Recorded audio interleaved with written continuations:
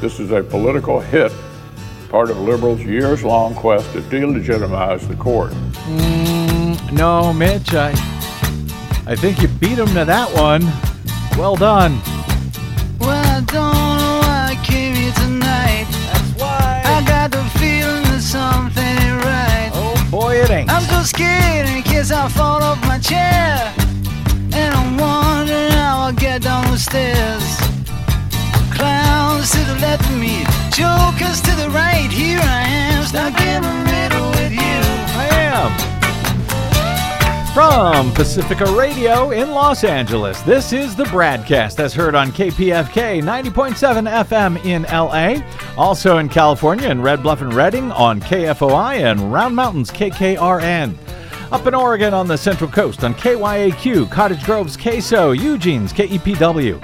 Lancaster, Pennsylvania's W News, Maui, Hawaii's KAKU. In Columbus, Ohio on WGRN, Palinville, New York's WLPP, Rochester, New York's WRFZ. Down in New Orleans on WHIV, out in Gallup, New Mexico on KNIZ, Concord, New Hampshire's WNHN, Fayetteville, Arkansas's KPSQ, in Seattle on KODX, Janesville, Wisconsin's WADR, and Minneapolis, St. Paul's AM 950 KTNF. We also stream coast to coast and around the globe every day on the internet on the Progressive Voices channel, Netroots Radio, Radio for Humans, NicoleSandler.com, Radio Free Brooklyn, Workforce Rising, No Lies Radio, Verdant Square Radio, Detour Talk, and most of your favorite podcast sites. Blanketing Planet Earth. I'm Brad Friedman, your friendly investigative blogger, journalist, troublemaker, muckraker, and all-around swell fellow, says me from bradblog.com. Thank you very much for joining us today for another thrilling edition of the BradCast. Hi, Desi Doyen. Hey. Coming up, we will be joined by the great Lisa Graves, former Deputy Assistant Attorney General, former Chief Counsel for Nominations in the Senate, former Deputy Chief for the U.S. court system. Can't hold a job. Sounds like a classic underachiever. There you go. She was at the time at the U.S. court system, by the way, overseeing federal judges when she was there. All the credentials that, frankly, make her perfect to discuss the latest revelations of unspeakable corruption. And yes, we have still new revelations just revealed on Tuesday from the unspeakably corrupt U.S. Supreme Court Justice Clarence Thomas. And, by the way, new revelations that Trump-appointed U.S. District Judge Matthew Kacsmaryk, who recently banned abortion pills in all 50 states, you may have heard, though that ruling is currently on hold. Kacsmaryk blatantly lied and or committed out-and-out fraud, as I see it, during his Senate confirmation in 2017. Lisa Graves will join us momentarily to discuss all of that and much more, like what, for example, are Democrats able to and or gonna do about any of that corruption to our federal court system, frankly, from top to bottom at this point. But we must start here today with the least surprising news of the week. President Joe Biden made it official on Tuesday, announcing his re-election bid for 2024, 4 years to the day after announcing his successful 2020 campaign. In a video titled Freedom, which opens with a scene of the January 6 attack on the U.S. Capitol, followed by images of protests in favor of abortion rights at the U.S. Supreme Court. Biden says that after spending his first term fighting for the country's democracy, quote, MAGA extremists are lining up, unquote, to, among other things, cut the social safety net and take away personal liberties and, yes, freedoms. Freedom. Personal freedom is fundamental to who we are as Americans. There's nothing more important, nothing more sacred. That's been the work of my first term, to fight for our democracy. This shouldn't be a red or blue issue. To protect our rights, to make sure that everyone in this country is treated equally and that everyone is given a fair shot at making it. But you know, around the country, MAGA extremists are lining up to take on those bedrock freedoms, cutting Social Security that you paid for your entire life while cutting taxes for the very wealthy, dictating what health care decisions women can make, banning books, and telling people who they can love, all while making it more difficult for you to be able to vote. When I ran for president 4 years ago, I said we're in a battle for the soul of America, and we still are. The question we're facing is whether in the years ahead we have more freedom or less freedom, more rights or fewer. I know what I want the answer to be, and I think you do too. This is not a time to be complacent. That's why I'm running for re-election. Because I know America. I know we're good and decent people. I know we're still a country that believes in honesty and respect and treating each other with dignity.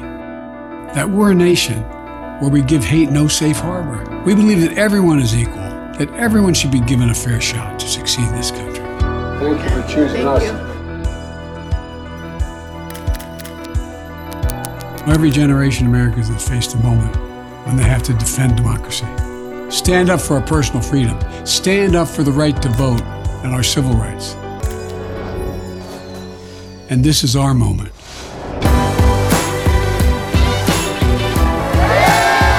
So if you're with me, go to joebiden.com and sign up. Let's finish this job. I know we can. Because this is the United States of America. There's nothing, simply nothing we cannot do if we do it together. There you go, Joe Biden's re-election announcement video. The launch is an effort to position him as the nation's best hope to defeat a Republican opponent and cement his administration's successes. And yes, there have been many of them as he heads into 2024. He was the Trump slayer before, and clearly he believes that he can serve that role again. Biden launched his previous campaign in 2019 with a video warning that 4 more years of Donald Trump would, quote, forever and fundamentally alter the character of this nation, who we are. And that video 4 years ago highlighted the 2017 violence at a white nationalist rally in Charlottesville, Virginia, where Donald Trump refused to condemn them, saying there was fine people on both sides. This time, it was the Trump-inspired violence at the U.S. Capitol on January 6, 2021. Biden has again and again painted a contrast with so-called MAGA Republicans and elected GOP officials and their attacks on the middle class and working Americans, a message that helped propel Biden to his first victory in 2020 and bolstered Democratic midterm wins in 2022, helping to stave off a red wave last November. In response, and only a little hilariously, Ronna Romney McDaniel, the chair of the RNC, took aim at Biden's announcement by characterizing him as out of touch. Oh, Ronna. Biden is, quote, Biden is so out of touch that after creating crisis after crisis, he thinks he deserves another 4 years, McDaniel said in a statement on Tuesday. If voters let Biden, quote, finish the job, inflation will continue to skyrocket. In fact, it's been falling for almost a year now. Crime rates will rise. In fact, the U.S. violent crime rate fell last year. More fentanyl will cross our open borders. And there's not a lot of recent data on that, but the rate of fentanyl overdoses skyrocketed during the Trump presidency. And yes, continues to rise according to the most recent numbers during the Biden administration. She says children will continue to be left behind. Unclear what she's actually referring to there. And she says American families will be worse off. Now, unemployment is at a 50-year low, and middle-class wages have been steadily rising under Biden for the first time in decades, even as some of that increase has been offset by post-pandemic inflation and corporate profiteering.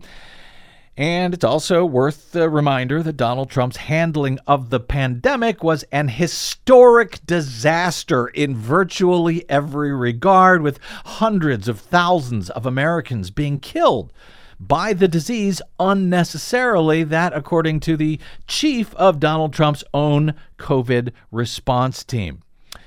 But yeah, other than that, those facts and stuff, sure, it's Joe Biden who is out of touch.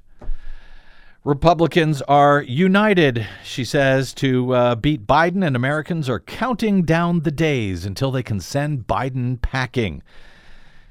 She said, the RNC also released their own video, this one slamming Biden's re-election bid, featuring AI-generated video clips and images to depict an apocalyptic future if the president wins a second term. This just in, we can now call the 2024 presidential race for Joe Biden. My fellow Americans.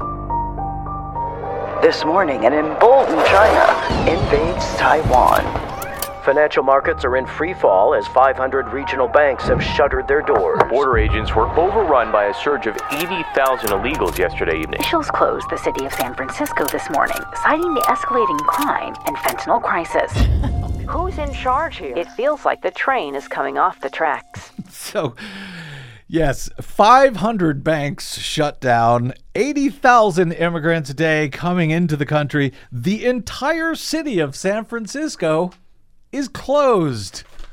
Yeah, right. That's going to happen. But yeah, Joe Biden is out of touch. Okay. Team Trump added for their part to the RNC's message by charging, quote, America is on the brink of a deadly nuclear war. Oh, okay. And other apocalyptic and largely false inanities in order to declare that, quote, Joe Biden does not deserve 4 more years to further destroy America. Did I mention that Trump's own COVID director told Congress that some 400,000 Americans actually died unnecessarily thanks to Trump's mishandling of the crisis? Quote, President Trump made America great once, and he will do it again, said his super PAC spokesperson. I guess he's referring to the greatest job losses in history during any American presidential administration. Maybe that's what he means by make it great again. Or is it those nearly 500,000 Americans that the president helped kill? Anyway, 2 other Democrats at the moment are mounting challenges to Joe Biden. That would be vaccine opponent Robert F. Kennedy Jr. and self-help author and spiritual guru Marianne Williamson, who she ran also in 2020. You might remember her. She quit in 2020 before the Iowa caucuses. But of course, there is the undeniable matter of Biden's advanced age, who already, as the oldest commander-in-chief in history, if reelected, he would turn 82. Just weeks thereafter, he would leave office at the age of 86. 53% of Americans reported a favorable opinion of Biden 4 years ago, according to Gallup. Today, 56% of Americans disapprove of the job that Biden is doing, compared to 40% who approve. According to a new NBC News poll, 70% of Americans, including 51% of Democrats, do not want Biden to run for president in 2024, with nearly half of respondents citing his age as the top reason for that. The survey shows Biden trailing a generic Republican among registered voters. However, luckily for Biden, he is unlikely to be running against a generic Republican. Good point. As of now, anyway, he is most likely going to be running against Trump. That's a very big difference than a generic Republican. Is there such a thing as a generic Republican at all anymore? Anyway, those numbers, of course, could be an obstacle for Biden if Republicans nominate someone other than Trump, which frankly syncs up with my long argument that Trump would be most likely the easiest candidate for Democrats to defeat next year. But the fact is, as of 4 days ago, anyway, only about half of Democrats think President Biden should run again. But a large majority say that they would be likely to support him if, in fact, he becomes the nominee. That, according to new polling from AP. Finding that just 26% of Americans overall wanted to see Biden run again 4 days ago, up slightly from 22% who felt that way in January. Just 47% of Democrats say they want him to run again. That's up about 10%, however, from January. Despite the reluctance of many Democrats to see Biden run for another term, however, 78% of them say that they approve of the job that Joe Biden is doing as president, and a total of 81% of Democrats say they would at least probably support Biden in a general election if he is the nominee. 41% say they definitely would. 40% say they probably would. AP goes on to report on some of the respondents who sort of sum up Democrats' concerns that the president is going to have to overcome. For example, 50-year-old Jennifer Lagana said she likes Biden. She praised him for providing a, quote, breath of fresh air, and she approves of how he's doing his job as president. But she says, my problem with him running in 2024 is that he's just so old. Others said his age was actually an asset, however. Steve Forey, a 47-year-old man, said that Biden's decades in Washington proved valuable, in quote, because he's done a lot to fix the country in a very short time. He said one of the benefits of living a long life is that you have a lot of wisdom to impart. If you gain as much experience as Biden has, it would be a shame to simply disregard him because of his age. Which I think is fair, too, though in truth, I don't think it's his age that people worry about. I think it's his health. But if we're looking at math, both the current and former president face resistance in a general election. A total of 65% of U.S. adults say they would definitely or probably not support former President Trump if he is nominated. 65% say definitely or probably not, while only 56% of Americans say they would be unlikely to support Biden in a general election. So it looks like it could be an election of who the American people don't want the least. And, of course, if you're a Republican, it might be a matter of how many of your opponent's voters you can prevent from voting or having their votes counted as cast. 45-year-old Shakeen Magee of Georgia is only concerned about Biden's age as well, but she said that if Biden does officially become the Democratic nominee in 2024, she would definitely support him, quote, because we can't take another Trump. Democrats and other voters continue to view Trump as a threat to the nation itself. That's another parallel to Biden's winning 2020 campaign. Quote, folks are still concerned about the threat that Trump poses, said Jeff Link, a top Iowa political strategist and veteran of Democratic presidential campaigns. Having a second Biden term, he said, is critical for making sure that Trump doesn't get back in the White House. So, there you go. Deja vu all over again, at least for today. More on all of that, I suspect, in future days. But let's take a quick break right now, and we will come back with the ongoing and continuing threats the nation is facing right now from years of corrupted, Republican-packed federal courts. Stand by for Lisa Graves. She's up next. I'm Brad Friedman, and you are listening to the BradCast. I will not make age an issue of this campaign. I am not going to exploit for political purposes my opponent's youth and inexperience.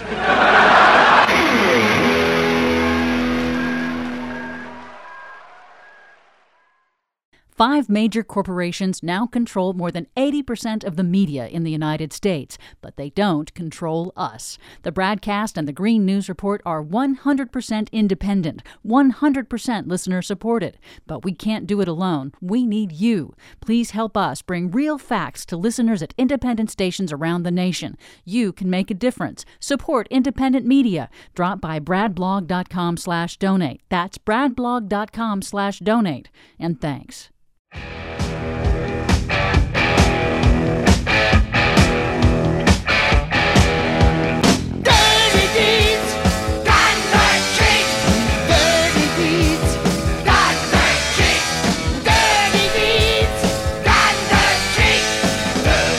Welcome back. It's the BradCast. Brad Friedman from bradblog.com. Well, it's a day that ends in Y. So, you know, the arguably most corrupt U.S. Supreme Court justice in history, Clarence Thomas, is in the headlines yet again today with more news of his seemingly never ending corruption. According to Bloomberg News and CNN on Tuesday, a company related to Republican megadonor Harlan Crow, a longtime friend of Clarence Thomas, who paid for hundreds of thousands of dollars in undisclosed lavish trips for the Supreme Court justice and his MAGA activist wife Ginny, as recently disclosed by ProPublica. Well, as it turns out, Harlan Crow had business before the Supreme Court in the mid-2000s, according to court records. Imagine that. The revelation challenges assertions by both men that their relationship was completely separate from Thomas's role as a Supreme Court justice and is likely to add to still more scrutiny over his ethical or actually unethical conduct.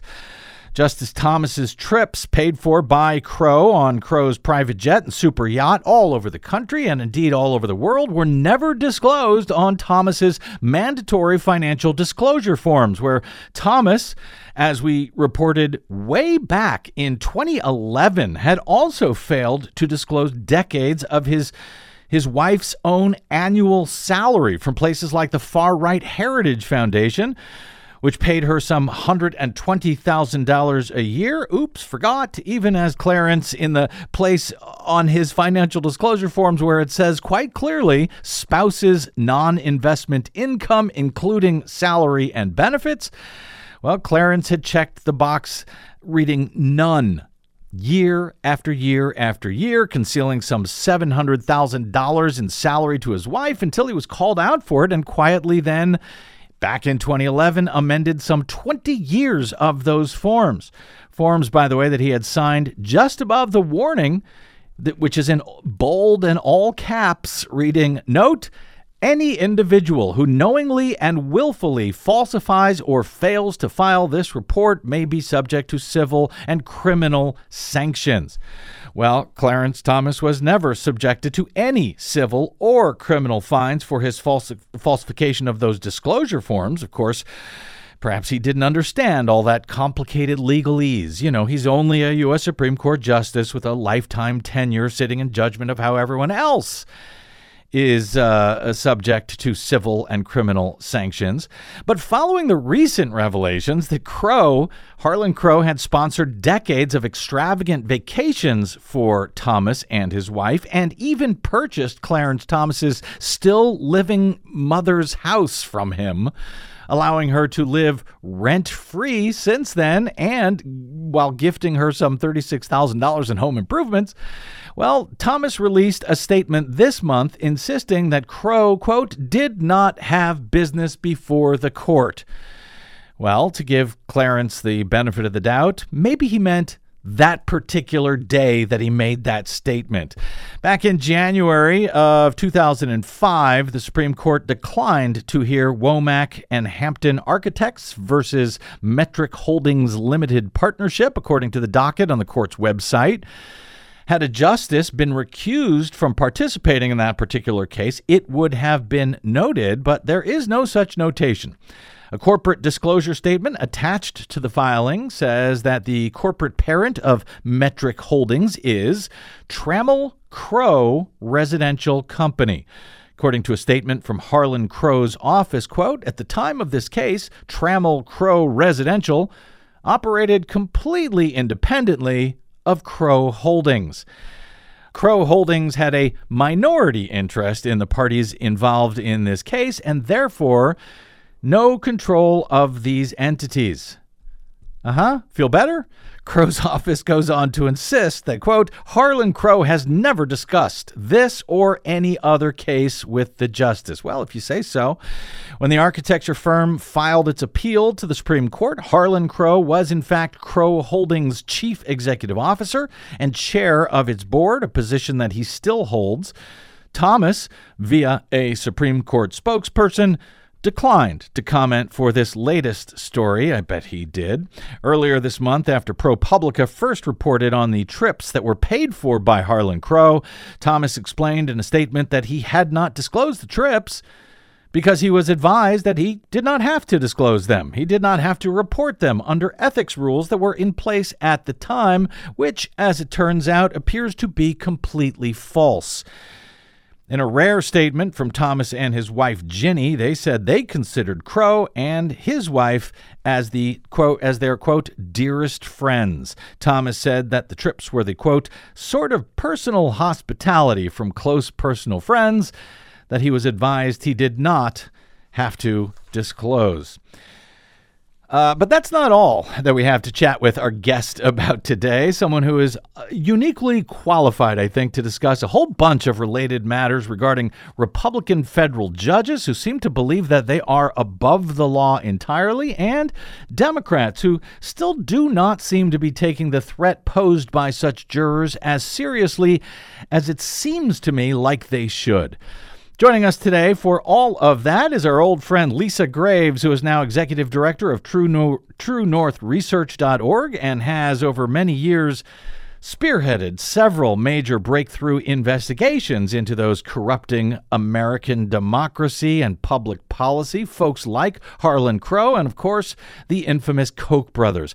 Helpfully, by the way, Lisa also happens to be a former Deputy Assistant Attorney General at the U.S. Justice Department. She also served as a former Chief Counsel for Nominations in the U.S. Senate and as a former deputy chief for the U.S. court system, where she was deputy chief of the Article III Judges Division. That may come in handy when we get to my questions about the apparent corruption of far-right activist U.S. District Judge Matthew Kacsmaryk, whose decision to ban the use of mifepristone, the popular abortion pill, despite 23 years of safe and effective use under the FDA approval, was recently put on hold by the U.S. Supreme Court pending appeal at the Fifth U.S. Court of Appeals. Oh, Lisa Graves, welcome back to the BradCast. Thank you, Brad. Thanks for having me. How long do we have today? I know there's so much to cover. That's it. We're out of time after that introduction. Thank you for... Yeah, we do. We got a lot to cover. But let me, I had a lot to cover to ask you about these corrupt federal judges and the Senate Democrats trying and or not trying to do something about them.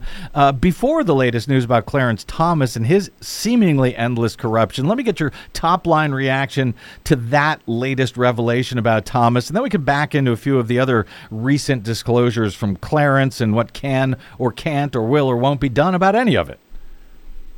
Well, I would say this new revelation is really important because it does show that there were cases, or at least one case pending that directly affected Harlan Crow's company. Mm-hmm. But that I think is just the tip of the iceberg, because the reality is that you have a number of instances that now have been documented by the press where Clarence Thomas has failed to disclose to the American people his financial ties to Harlan Crow, who is a very wealthy man who has been very active in right-wing politics, efforts to move the courts to the right for decades now, and who is someone who also has ties to Leonard Leo, who has been the architect of moving the courts to the far right, including the fact that Leo cut his teeth trying to get Clarence Thomas confirmed in the first place. So these are deep and long relationships. And I also think that there's just no doubt that Thomas had to disclose those trips on those private jets, on the yacht. That sort of thing is just standard operating procedure. You have to disclose those gifts of travel. You can't claim that you've got a friend who's just flying you around the country on their private jets. That's just not permissible, and I don't think any reasonable person would think so. But here you have a judge on the Supreme Court who has claimed to be following just the plain language of the law and sort of strict construction in destroying people's freedoms and not applying that same standard to himself and interpreting a pretty unambiguous, quite frankly, unambiguous statute regarding what's hospitality and what's not, and travel is not. And then you have the case that you mentioned of him selling his mother's home for a substantial sum, a six-figure sum, though he'd been declaring it as being worth much less, and then accepting as part of that deal free rent for his mom for life and an upgraded home to boot. So that is plainly, in my view, unlawful behavior to not disclose that, to fail to disclose that. That's a direct transaction with this person. And then there's more to the story. I think there's a lot more to come, and I'm eagerly awaiting more news about Thomas's corruption. And that's just Clarence, not Jenny. There's more. There's more on Jenny. Yeah. I know, absolutely. And I want to talk about what, if anything, can actually be done about it. But as long as you went back to Clarence's confirmation in 1991, mentioning Leonard Leo, I was going to not go back that far. I was going to spare everyone. I was only going back to 2011 with his corruption. But in fact, in 1991. Clarence Thomas got about $100,000 worth of support in advertisements at the time to push through his, to understate it, his wildly controversial Senate nomination at the time. He got about $100,000 in support in ads from a little-known, newly formed group at the time by the name of Citizens United. And, then we move the clock forward about 20 years to 2009 when this case, Citizens United, is heard and decided in 2010 that unleashed all of this dark money that you've been investigating and writing about for so many years in 2010. Clarence Thomas never recused himself, despite the fact that Citizens United was arguably responsible for helping him get that seat in the first place. Shouldn't he have recused himself back in 2010 from the Citizens United case itself? Well, there's a couple things. I think Thomas never should have been confirmed in the first place, but having been confirmed, he certainly should have recused himself, and he should have been removed from office well before now. That Citizens United tie is such an important tie to underscore, Brad. I think that it shows that, these outside groups have been very instrumental in trying to pack this court and then bring cases to change law, to change our rights. And in that instance, to strike down bipartisan campaign legislation, which is anti-corruption legislation, at the behest of the group called Citizens United to benefit what I call billionaires united. And it is a big deal. But that's not all. Last spring, about a year ago, during the hearings and confirmation of Ketanji Brown Jackson, we looked into a very suspicious situation, which was that right before the revelations that Jenny Thomas was texting Mark Meadows about the insurrection, the attempted coup, a group called Judicial Crisis Network announced that it was going to spend $1.5 million in the Ketanji Brown Jackson nomination. When those ads came, they were almost entirely about Clarence Thomas. They were promoting Clarence Thomas's biopic. They were basically saying Ketanji Brown Jackson doesn't like Clarence Thomas, but Clarence Thomas is great. Here's why Clarence Thomas is great. And it referred to a documentary about Thomas. And so it looked like a gift of $1.5 million worth of advertising for Clarence Thomas right before the story broke about Jenny. Now, of course, Jenny knew that story was coming. She was the subject of questions by the Post about her role. And so you have what was a gift. Who paid for those ads trying to paint Thomas in a favorable light as that story was about to break? What secret source paid for it? And let me tell you something else.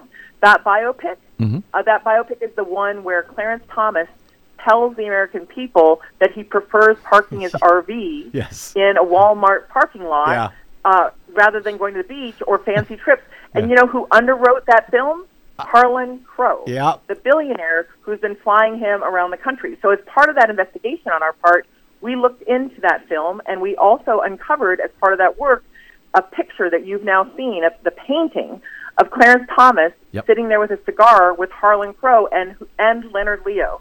So these are deep ties, and they're very troubling, and they show that the Supreme Court is under a cloud of illegitimacy because of Clarence Thomas's activities as well as his wife.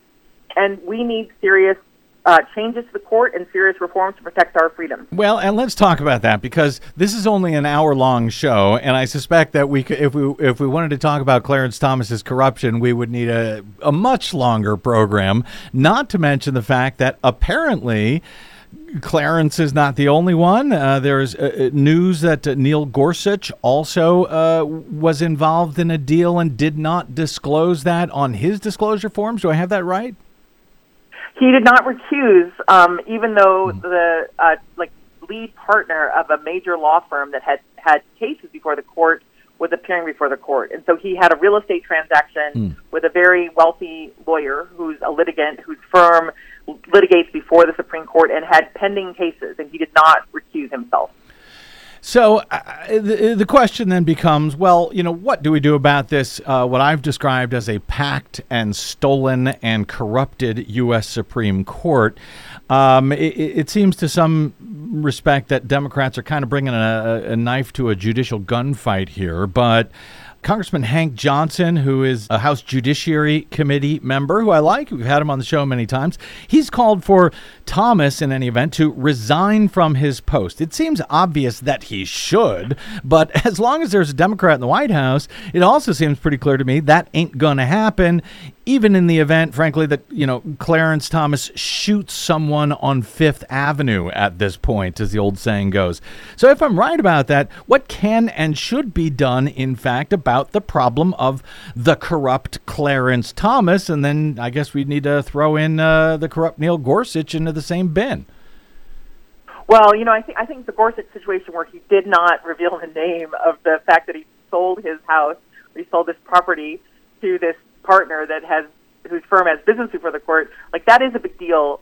I don't want to dismiss that at all. I think Clarence Thomas's, multi-decade activity of taking these lavish trips with a lot of people, it seems, that might also have business before the court, these private trips, foreign trips, domestic trips to the resort that this billionaire owns up in the Adirondacks, that is a multi-year sort of almost generational story of the corruption of Thomas, which is different than this particular one, but serious thing with Gorsuch. So they're both very serious, but I would just say Thomas's corruption is just so extensive and deep and persistent. The challenge that we face is that our Constitution was drafted long before now, and it has some serious failures. Things that it did not anticipate. One of the challenges we've seen for example, with the failed impeachment of Donald Trump, is that you can get a majority in the House to impeach someone, but you need 60 votes in the Senate to remove them, to convict them of whatever you're impeaching them from. And as long as there's 40 Republicans in the Senate, there seems to be no way to break their blockade and get to that 60-vote threshold to impeach anyone, even for an insurrection, a violent attempted coup in the United States. So that extent, someone like Thomas operates with a certain amount of impunity. But there are solutions. If there were a majority of Democrats in the House and a majority of Democrats in the Senate that would bypass any wrangling by Manchin or Sinema, you could actually pass a term limits measure that would bar Supreme Court justices to 20-year terms or some other period, but 20 years, and that would remove Clarence Thomas immediately without having to have to deal with this Senate impeachment process. And it would also actually deal with the extraordinary packing of the Supreme Court by these dark money interests that have been orchestrated by Leonard Leo and the billionaires who back him. You're suggesting that they could, if they put in a term limits bill, well, I mean, I guess if they pass any bill, they can do whatever they want, but you're suggesting if they pass a term limits bill, obviously they'd have to reform the filibuster rule in order to do that. But if they pass the term limits at 20 years is the limit, that would immediately wipe out, 2-3 justices right off the bat, no? Yes. It would remove 2 and then the third the next year. That's correct. And that would be constitutional, and even if it wasn't, it'd have to go before this Supreme Court to decide if it was? Well, I think that the scholars who've looked at this question of what it means to, the Article 3 of the Constitution in terms of the service of a justice, that there's no restriction on having a limited term. And so there's no bar in the Constitution that says you can't have a limited term. It certainly could be litigated, but then wouldn't those justices themselves have to recuse themselves from deciding on whether they get to sit? Right. I don't know. It creates a situation. But to my mind, the fact that what we've seen is these right-wingers choosing extremely young people like Clarence Thomas, who was barely 40 when he was put on the Supreme Court. That's why he's been there for more than 30 years. He's only in his 70s, could serve for another 10, 20 years in good health. Even with the numerous instances in which he has revealed himself to be unworthy of this position of public trust due to his actions, his failures to be honest with the American people about his financial transactions, about his wife's income, his refusal to recuse himself in the case involving Donald Trump, where he was the sole dissenter to try to prevent Congress from having access to records that it should have access to, knowing full well, since he lives with his wife, that she was probably texting Mark Meadows, that he knew of this. There's no way that she was texting him with that frequency and hiding from him that she was texting Mark Meadows about these issues that she was very exercised about. So he knew, and he should have recused himself, but he didn't. And then there's the trips. There's this issue with his parents' home. There's a lot of financial issues surrounding him. There's also the fact that he appeared at Coke donor events, at least one, and then it was later claimed that this was a Federal Society event by Leonard Leo and another Federal Society judge. I sort of imagine this event as being a couple of Federal Society judges, Thomas and a couple others, standing at the bar at the Coke event and calling it an event. Yep. Because then that night, Charles Koch, the billionaire who's been trying to wreck our political system, who's injected hundreds of millions of dollars in dark money. Yep. He hosted at his fancy private club at his resort home, Clarence Thomas and Jenny Thomas. So this was not just like a happenstance thing. And it was Charles Koch, in his own words, who told his donors, reminded them as he invited them for another event, that they had, quote, featured Clarence Thomas. Right. And also Antonin Scalia, but Clarence Thomas. And so it's fiction, in my view, to claim that this was just a stop by to pick up Jenny, who was there. Of course. So there's just a swirl of corruption that surrounds Clarence Thomas. He should be removed from office by any lawful means. Well, let's talk about that because, you just listed a whole bunch of stuff which is clearly ethically corrupt at a minimum, but some of this stuff, the failure, falsifying disclosure forms, failure to disclose some of this travel is actually unlawful, is actually illegal. Now, Congressman Hank Johnson again, and Senator Sheldon Whitehouse, they've also called for the U.S. Judicial Conference to take action by referring these matters to the Department of Justice, the illegal ones. Does the Judicial Conference, and they sort of oversee the federal courts, does the Judicial Conference actually do that sort of thing, make referrals to the DOJ? And by the way, does the Department of Justice actually require such a referral before it can take action to actually hold Thomas accountable the way any of the rest of us would be held accountable for lying on federal forms? Well, the reforms that came after Watergate that involved the disclosure of property transactions, for example, and this question of gifts, which defines has this exception for hospitality from a friend, like a friend has you over for dinner, versus a political contributor, someone who has business before the court or something, that sort of thing, where expressly private jet and yacht travel in the instructions, in the interpretations, has always been described as not the hospitality exception. Right. That's a thing that can be referred to the Justice Department through the Judicial Conference. The Judicial Conference is something that most Americans haven't heard about. I worked with it when I had that role at the U.S. courts when I was the deputy chief of the Article III Judges Division. They have their own sort of staffing process, but we helped to support them. And that body within the judiciary is made up of the chief judge of all of the circuit courts, which is the appellate courts in the federal system, and then representatives from the federal district courts. So under statute, they are the body that is designated for making referrals to the Justice Department for violations of that particular law. I don't know how many times, if any, they have. What I do know is this is definitely an instance in which they should, and I certainly applaud Senator Whitehouse and Representative Johnson for making that request or demand, because the judiciary should. Now, will the judiciary, after the court packing that has gone on by Donald Trump, will that body act impartially and refer that case? I'm not sure, because if you remember, and I'm sure you do, Brad, when the fact that Brett Kavanaugh lied under oath and had otherwise serious problems that I helped document and that you covered and others, when matters were referred to the judiciary, not that judicial conference, but the judiciary, the D.C. Circuit where he had sat, basically that got kicked down the road to say that they didn't have jurisdiction because he was now on the Supreme Court. So that did not inspire confidence that the judiciary will actually enforce even its own rules against itself. And meanwhile, we don't even need to wait for that. I mean, the Merrick Garland, the Department of Justice, does not even need to wait for that. They can, without such a referral, simply bring some sort of legal action. Could they not? Yes, absolutely. The Justice Department does not require a referral from some other agency in order to act on a crime violation of law. It does so innumerable times during the course of any given year.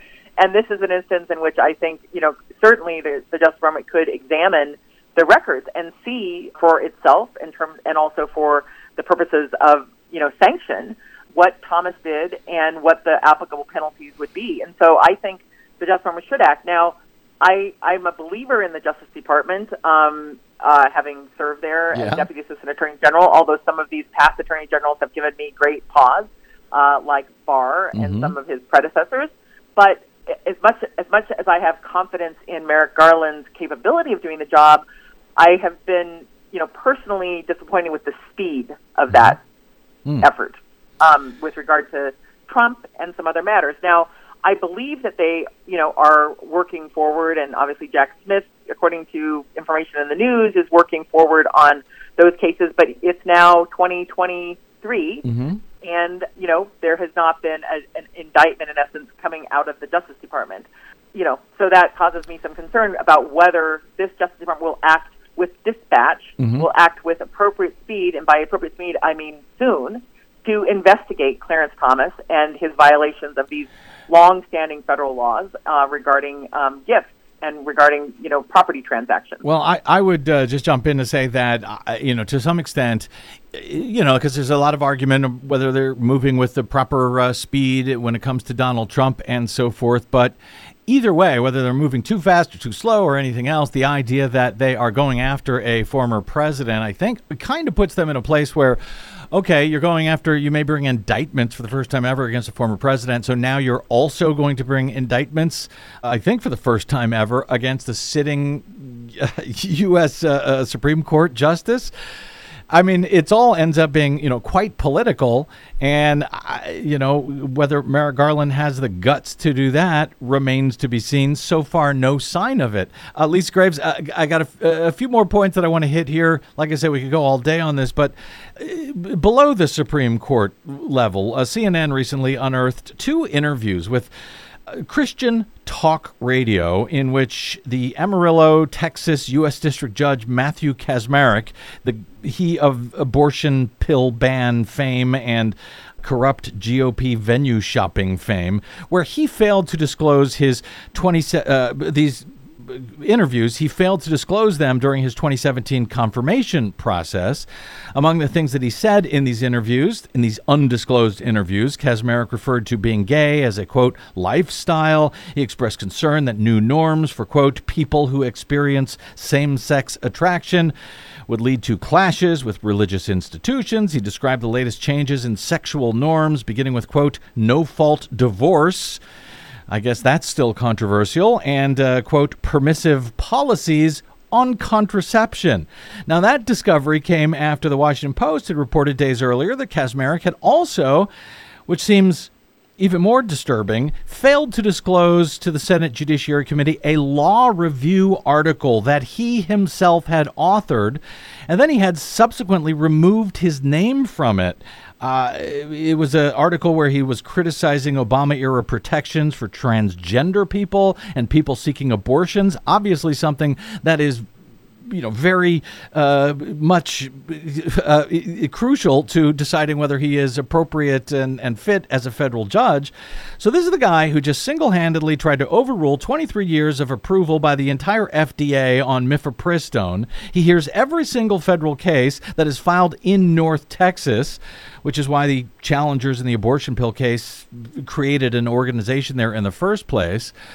But It's one thing to forget, oh, you were on a radio show and you said some things, but forgetting to note that you authored a law review article, which you then turn around and actually ask the article, the publishers to take your name off of and put 2 junior colleagues on instead of you, that just seems like out and out fraud at that point. Am I wrong? Are Democrats taking that matter seriously enough? Should the DOJ be involved in something like that? I mean, is that my imagination, or is that something that is definitely impeachment worthy at this point? Well, let me just start with your previous statement, Brad, which is whatever they do regarding Thomas, if the Justice Department were to pursue it, it will be called political. But the fact of the matter is that the rule of law has to mean that it applies to people regardless of their party and regardless of whether people perceive it as political if they are violating the law, if they're breaking the law.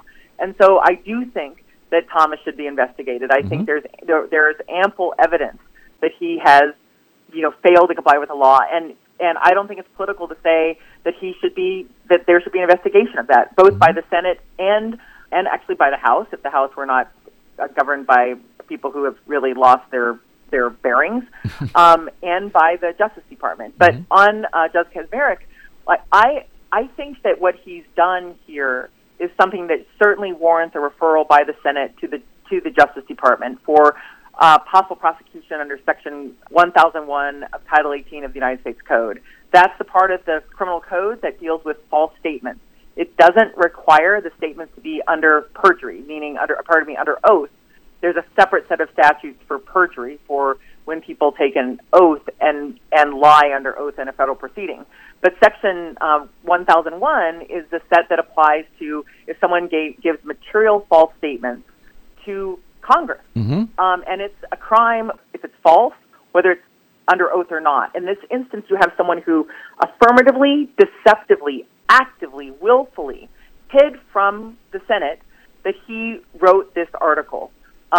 He did so purposely, and he did so knowing that he was about to be nominated for this position. And so he affirmatively deceived Congress. The omission of the radio shows, I suppose I could be sympathetic to because I am on radio with you and others, and I may not recall everything I said, but I think that when you combine the fact that these 2 in particular he did not disclose, which were particularly inflammatory, including, like you said, the notion that any rational, reasonable, modern person would be objecting to no-fault divorce and trying to drag us back to, 1960 or 1950 where you had to show cause, like that your spouse cheated on you to leave, not that you have irreconcilable differences, for example. For many people, they could not divorce a spouse who was harming them emotionally and otherwise not a suitable partner for them. And those are archaic views in my personal perspective. And if someone wants to hold those views as a matter of religion, that's for them to apply within their own religion, not to apply to the rest of us through the law across the board that applies to all people. But you have a situation where Kaczmarek is someone who deceived Congress in his quest to become a judge, and then he had no restraint on his effort to then impose those very same types of personal views that he has held for a long time on anti-abortion views in a case where he has now injected himself in overturning, like you said, nearly a quarter century of law approving this drug, and in defiance of long-standing Supreme Court precedents, even precedents that were written by Republican appointees about the importance of national rules regarding the FDA approval process, not having different state-by-state rules or different lower court judges striking down such measures, and instead having deference to the expertise of the FDA. Not that the FDA is perfect, but they certainly have more expertise than a judge who lied to get on the bench. It's really mind-blowing, and I mean, just the out-and-out fraud of going in and saying, hey, take my name off of that, put on some junior colleagues at this right-wing institute that I worked at who had nothing to do with the report. They weren't listed. They weren't in the footnotes. Go ahead, call them the authors. As I am being considered for a federal judgeship for life, a lifetime term on the bench, you add that to, I guess, arguably the more more political notions where he says, quote, permissive, where, he derides permissive policies on contraception, add the mifepristone case, and, well, the Griswold case, I guess you can go back to the 1960s on that, and he could just declare tomorrow that 65 whatever years it is of contraceptive pills, that should also be made unlawful. 'Cause why not? Judge Kaczmarek says so. Mind-blowing stuff. I mean, yeah. And I do think that impeachment proceedings should be initiated against him when there's a House that is willing to abide by the rule of law rather than embrace people who affirmatively violated their oath of office to defend the Constitution during the January 6th insurrection. Mm-hmm. People who conspired with folks trying to in this attempted coup and more. If we ever have a House and Senate that does not have the domination by these very regressive elements that have attempted to install people like Donald Trump, in fact, to install Donald Trump in office despite the election results, I hope there will be proceedings of impeachment against Judge Kaczmarek and also certainly against Justice Thomas. I think they should be removed from office. I hope that someday we would have a Senate majority large enough to impeach them. If not, I certainly support other measures to deal with this lawlessness that has been embraced, in essence, by some people who've been entrusted with actually applying the law to the rest of us. But we have got to have you back more often, Lisa Graves. I always threaten it, but one of these days we will do it. Lisa Graves is the executive director. I got so much to talk to you about. Executive director of TrueNorthResearch.org. Of course, a former deputy assistant attorney general at the DOJ, former chief counsel for nominations at the U.S. Senate, former deputy chief for the U.S. court system. You can find her work right now at TrueNorthResearch.org and, of course, on the Twitters at the Lisa Graves. Always great speaking with you, Lisa. Looking forward to doing it again much more sooner this time around. Me too, Brad. Thank you so much. Thanks, Lisa. She is aces. Yes, she is. I'm just saying. All right, we got to get out. Thanks to Lisa, of course. Thanks to our producer, Desi Doyen. Yep. Thanks to all of you for spending a portion of your day or night with us. If you missed any portion of today's program or any other, you can download them all for free. You're welcome at bradblog.com. That is made possible by those of you who support our work by hitting a donate button or going straight to bradblog.com/donate. Thank you. Drop me an email if you like. I'm BradCast at bradblog.com. And on the Facebooks, Twitters, and Mastodons, I am the Brad Blog. We will see you there. Until we see you here next time, I'm Brad Friedman. Good luck, world.